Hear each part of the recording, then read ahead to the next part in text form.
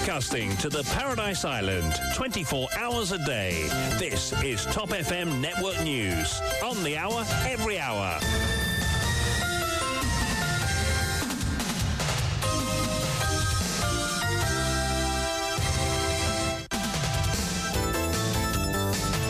Bonjour à tous, 8h sur Top FM. On y va tout de suite pour le grand journal avec Marc Pierre. Bonjour. Bonjour Dino et bonjour à tous. Et on y va tout de suite en ce dimanche pour les titres qui dominent l'actualité. La nouvelle est tombée hier soir après une rencontre du PPC. 72 roupies 10 et 60 roupies. Ce sont les nouveaux prix à la pompe de l'essence et du diesel depuis ce matin. Cette nouvelle majoration des prix des carburants évoque le PPC dans un communiqué fait suite à la flambée des prix à l'international.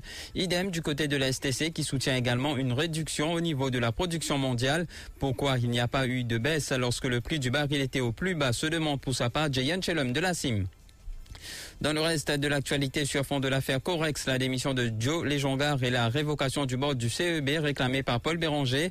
Ce dimanche, le monde observe la journée internationale des personnes âgées. Une hausse est observée dans le nombre de cas de maltraitance envers nos aînés. Les lois ne sont pas suffisamment appliquées pour les protéger selon l'ONG 10 mois. Rodrigue a pu obtenir auprès de la Banque mondiale 8,2 milliards de roupies pour l'agrandissement d'une piste d'atterrissage à pleine corail. Ce sera un game changer pour nous, se réjouit France au grand cours. Alors que plusieurs régions souffre déjà d'un manque d'eau, Anouar Osnou se veut rassurant. Le pays a suffisamment d'eau pour cette année selon le ministre des collectivités locales. À l'étranger, un premier co-accusé de Trump en Géorgie plaide coupable.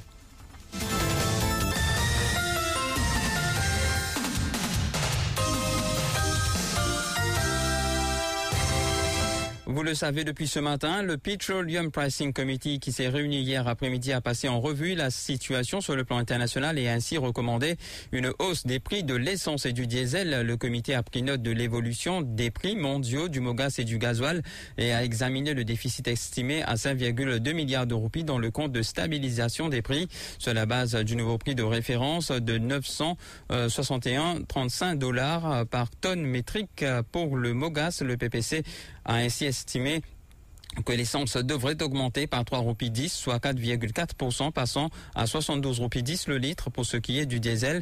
Toujours selon le communiqué, en utilisant le nouveau prix de référence, le prix devrait passer à 64 roupies 15 le litre, soit une augmentation de 17,6%. Cependant, le plafond maximum de 10% a été calculé. Ainsi, le litre du diesel augmente par 10%, passant à 54 roupies 55 sous à 60 roupies le litre. Le directeur de la State Trading Corporation rappelle que lors de ses précédentes entrevues, il avait prévenu plutôt qu'il n'y aura pas de baisse de prix. Il souligne que le cours du Brent est passé de 74 $ le baril en juin à plus de 95 $ ces derniers jours. Rajeev Singh évoque aussi le fait que l'Arabie Saoudite ait réduit sa production par 1 million de barils quotidiennement. De son côté, la Russie a imposé une interdiction sur ses exportations de produits pétroliers, nous dit Rajeev Singh au micro de Vishwani. Il y a une augmentation dans le prix là, il reflète ce que je peux dire depuis 2 mois, comme on connaît, moi, pas mal d'interviews, on répond à pas mal de questions. Je veux dire que le prix du pétrole au marché mondial, le prix carburant au marché mondial peut exploser. Il y a 2 affaires. Premièrement, l'Arabie Saoudite qui diminue sa production par 1 million de barils par jour. 1 million de barils par jour de diminution. Et là, la semaine dernière, la Russie il prend une décision pour interdire l'exportation de produits pétroliers, carburant. À part pour peut-être, on a 3 pays qui proches à la Russie, qui peut consigner le pétrole, mais la Russie n'arrête pas. Donc, il y a un manque de produits au marché mondial, et ce qui fait que le prix peut continuer à augmenter. La dernière fois qu'il s'est fait un PPC, en juin, un baril de pétrole qui peut vendre à 74-75 $. Aujourd'hui, il peut vendre à 95 $ un baril. Donc, ça que vous trouvez là, de l'augmentation qui PPC recommandé là, il reflète ça bonne chiffre là. Le secrétaire général de la CIM demande aux dirigeants de la STC et du gouvernement de ne pas croire que les citoyens mauriciens ne sont pas conscients de leur démarche. Selon Jayan Chelum, la loi relative n'a pas été respectée quand les cours du pétrole à l'échelle mondiale dégringolaient. Il y aurait dû y avoir à ce moment-là une réduction des prix des carburants comme stipulé, mais cela n'a pas été le cas, souligne-t-il. Les prix étaient restés élevés, dénonce Jayan Chelum.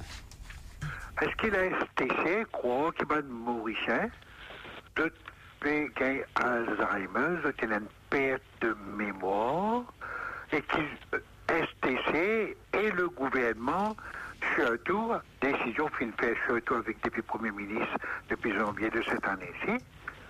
Les prix des sons, si vous avez baissé sur le marché mauricien, à cause des films baissés sur le marché mondial, et la loi prévoit les types baissés de pas fin baisser, le sens de la loi pour faire garder haute, alors qu'il le prix qui devait prévaloir était autour de 74, 80 et quelques dollars.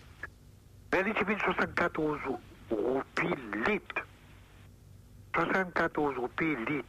C'était parce que ce type prévoit qu'il pouvait 130 dollars baril, quand au fait il était 114 dollars baril. Il baissait continuellement, je n'ai pas baissé. Je dis, je viens de faire croire à la population qui, à la fin de monter, notre référence, c'est quoi? Notre référence, c'est puis ça quelques mois là, ça qui est notre référence. Ah, mais Mauricien aussi bête qu'il ça, qu'il n'est pas fini de prouver qu'il est sens fin dégringoler, je ne sens dans le pompe, l'essence baissée, et je dis, je viens faire croire qu'il vous a monté. Au centre Freddy Devaux à Cassillet, Paul Béranger n'a pas manqué d'égratigner le ministre de l'Énergie. Après avoir énuméré une liste de ce qu'il a qualifié de scandale, le leader du MMM s'est attardé sur le CEB. Il a demandé la révocation du board de l'organisme et la démission du ministre de tutelle. La dernière, CEB. Et où là? CEB?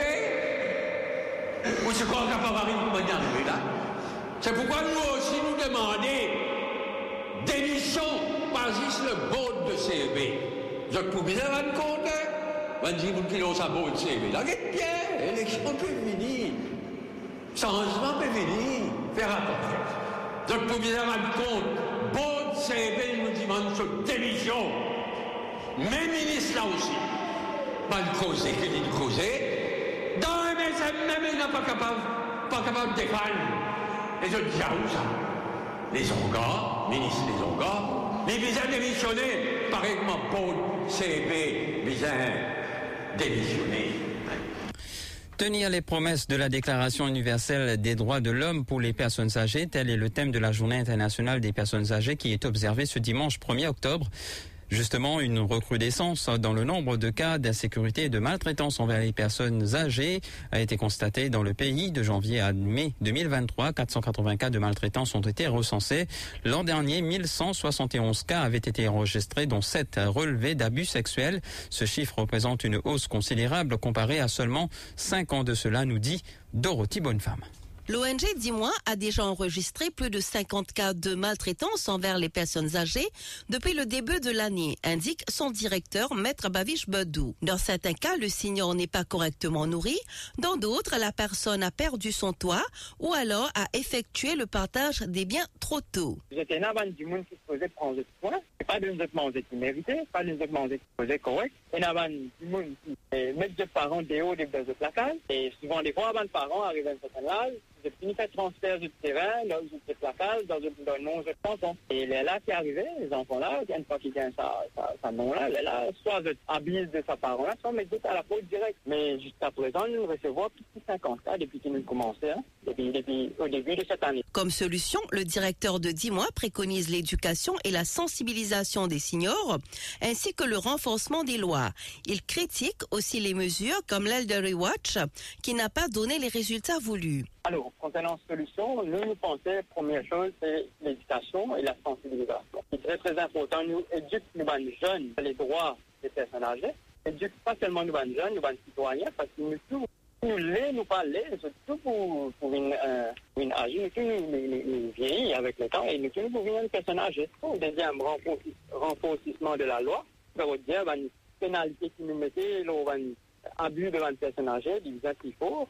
Maintenant, concernant la loi là-même, il y a des affaires qui prévoient déjà dans la loi là qui ne vont pas tenir en pratique aussi parce que dans ce cas que nous recevons là, bon, par exemple, un elderly watch, nous cause le droit, nous faisons un allié à Maurice, nous faisons un comité qui mettait pour gérer la situation, mais moi pas trouvé. De son côté, Suraj Ray, président du Mauritius Council of Social Services, invite les personnes âgées à planifier leur vieillesse, à privilégier une bonne hygiène de vie et surtout à ne pas tout donner aux enfants.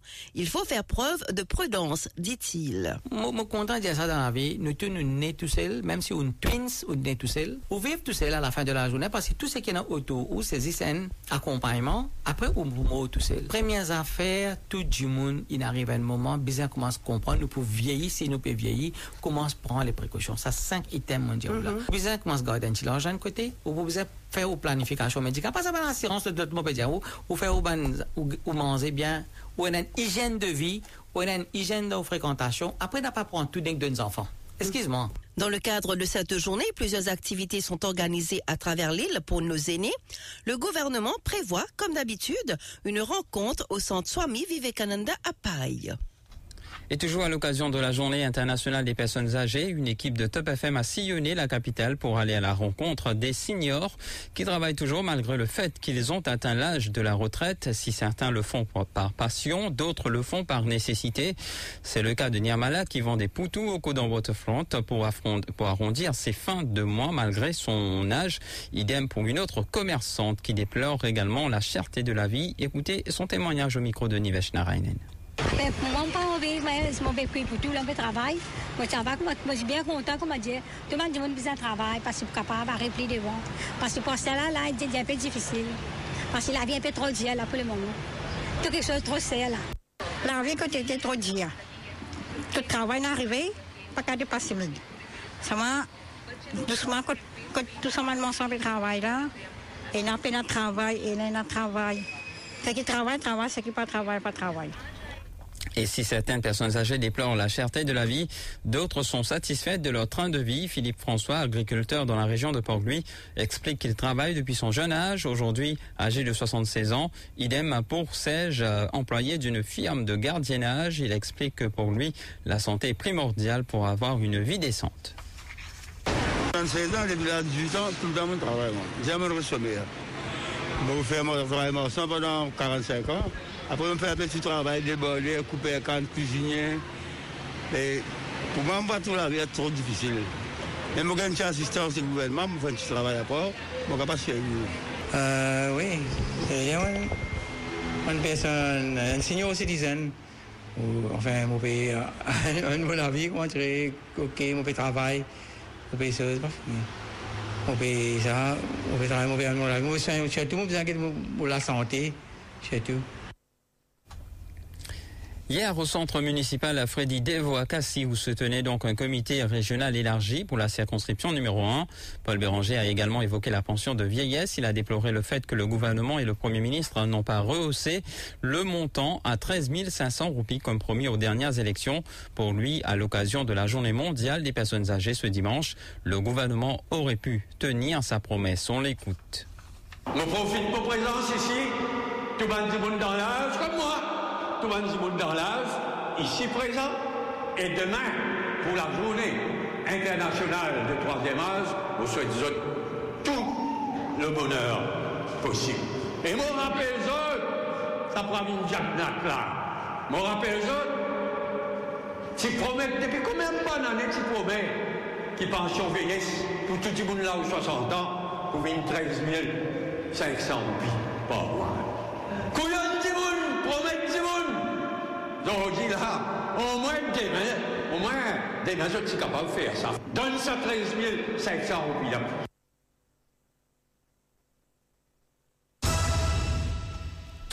Et puis Top FM a pris connaissance du contenu diffusé par la MBC dans son journal télévisé du 29 septembre à 19h30 concernant une directive émise par l'IBA au sujet des propos tenus par Manisha Djouti, ex-employé de la station nationale, dans l'émission Hard Talk en date du 6 septembre animée par Harish Chandan Singh.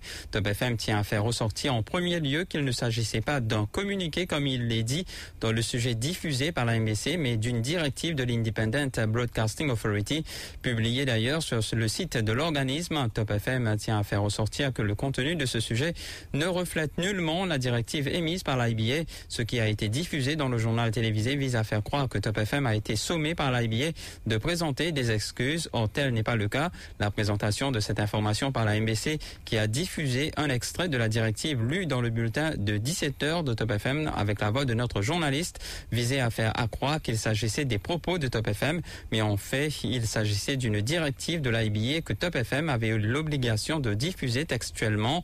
La MBC, en ne précisant pas qu'il s'agissait d'une directive de l'IBA, a voulu attribuer le contenu à Top FM. À aucun moment, la MBC n'a mentionné que l'IBA, dans la dite directive, a précisé qu'il est satisfaite des explications de Top FM car la radio n'était pas partie prenante de ce qui s'est passé entre la MBC et son ancien employé, ne pouvait que faire un rectificatif en apportant la version de la MBC. L'IBA a aussi précisé dans sa directive que Top FM a agi de bonne foi. La direction de Top FM juge que la manière dont cette affaire a été présentée par la MBC est honteuse, fausse et malveillante. Elle vise à tromper le public en escamotant les éléments essentiels de cette directive en ce qu'il s'agit de la position de Top FM. Top FM estime que la MBC a fait preuve de mauvaise foi. La radio compte ainsi saisir l'IBA pour déposer plainte contre la station nationale pour diffusion de fausses nouvelles et obtenir réparation. Le chef commissaire adjoint François Grandcourt était en conférence de presse hier. Pour lui, la nouvelle piste d'atterrissage à Rodrigue va changer le destin des Rodriguais. Il insiste que c'est l'actuel gouvernement régional qui a pu concrétiser ce projet. Dit François Grandcourt, on l'écoute. Que tout gouvernement fini, ou bien tout politicien, mais dans tout manifeste électoral, par une partie, il y a une cause d'agrandissement de l'aéroport. Parce que le souhait de la population, c'est le souhait de tout le monde qui habite Rodrigue, comme problème Rodrigue, qui nous puissent un zoo, allons la piste, afin qu'il n'y ait pas de petit bois avion capable. Donc là, je n'ai aucun doute. Mais seulement, ce qui me content de redire, et vous êtes content pour Rodrigue, retenir, ça va relier, retenir, qui l'ouverture à l'aéroport, là, il prend une game changer. Mais je comprends aussi, heureusement, l'équipe une fait cette équipe pour capable vraiment gagner ça à l'aéroport. Et nous remercions tout le monde. Nous faisons confiance et ça même qui veut dire, on ne promet pas un petit monde, veut dire, nous pouvons venir pour faire changement. À là, un exemple que ce changement-là est arrivé. Alors que plusieurs régions font face à une pénurie d'eau, Anouarestou se veut rassurant, participant cette semaine au 27e forum régional sur les perspectives climatiques en Afrique australe à Balaclava. Le ministre des collectivités locales a donné à la presse l'assurance que nos réservoirs contiennent suffisamment d'eau jusqu'au moins la fin de l'année. Pour ce qu'il est de la pluviométrie, il faudra cependant attendre, dit-il, les prévisions météorologiques de l'année prochaine avant de prendre des décisions. Des propos qui sont rapportés par Fabrina Luison. Cette année-ci n'est pas si mal, d'une façon, donc nous avons un réservoir assez de l'eau pour ça qui est savina, mais pour l'année prochaine encore, pour un délai spécial, nous avons la pluie assez pour remplir nos réservoirs pour l'année ensuite. Ça, c'est très important pour le début de la météo sur le focus qui nous donne une idée qui va arriver pour l'année prochaine. Non, pour l'année prochaine, nous avons nous connaissons le délai, nous avons assez de l'eau pour ça, il faut aussi futur, ça nous connaissons. Mais dès là, pour l'autre, pour faire un ex-folieux, là, il est différent. Comment Rianche Javin Tetari, 12 ans, a-t-il pu trouver la mort? C'est la question que tentent d'élucider depuis hier les enquêteurs du CID de Maïbourg. Cet écolier qui fréquente une école primaire de Maïbourg a été transporté hier par son père à l'hôpital où son décès a été constaté par les médecins. L'autopsie pratiquée par le docteur Sudesh Kumar Gangadine a attribué le décès de l'adolescent à une asphyxie due à une strangulation. Des traces de blessures ont été observées au niveau de son cou et sur son corps, selon les explications fournies à la police. Le père, un habitant de Rivière-des-Créoles, affirme qu'il avait découvert son fils inconscient sur le sol dans sa chambre. Les enquêteurs de la CID de Maïbourg ont procédé par la suite à son arrestation. Il est détenu au poste de police de Blue Bay. L'enquête de la police se poursuit. La suite de ce journal après ceci. Top FM, top on news. First on breaking news.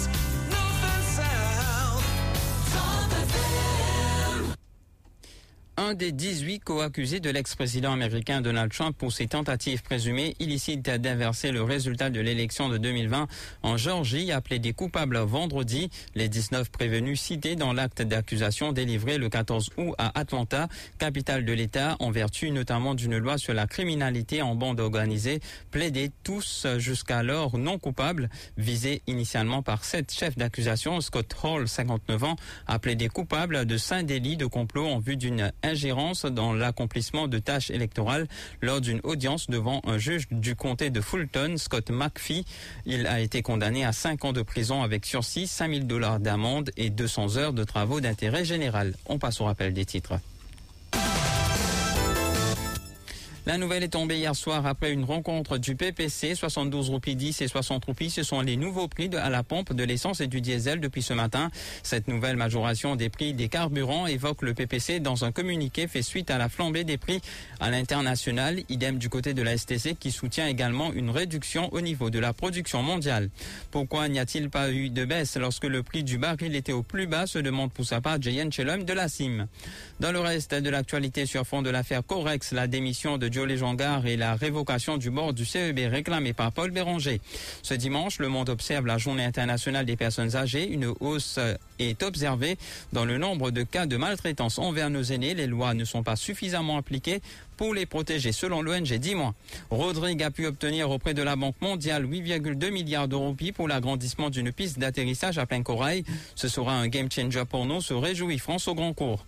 Alors que plusieurs régions souffrent déjà d'un manque d'eau, Anouar-Resnou se veut rassurant. Le pays a suffisamment d'eau pour cette année, selon le ministre des collectivités locales. Et puis à l'étranger, un premier co-accusé de Trump en Géorgie plaide coupable. C'est tout pour ce journal. Merci de l'avoir écouté. Je vous retrouve dans un instant en compagnie de Dino pour parler sport.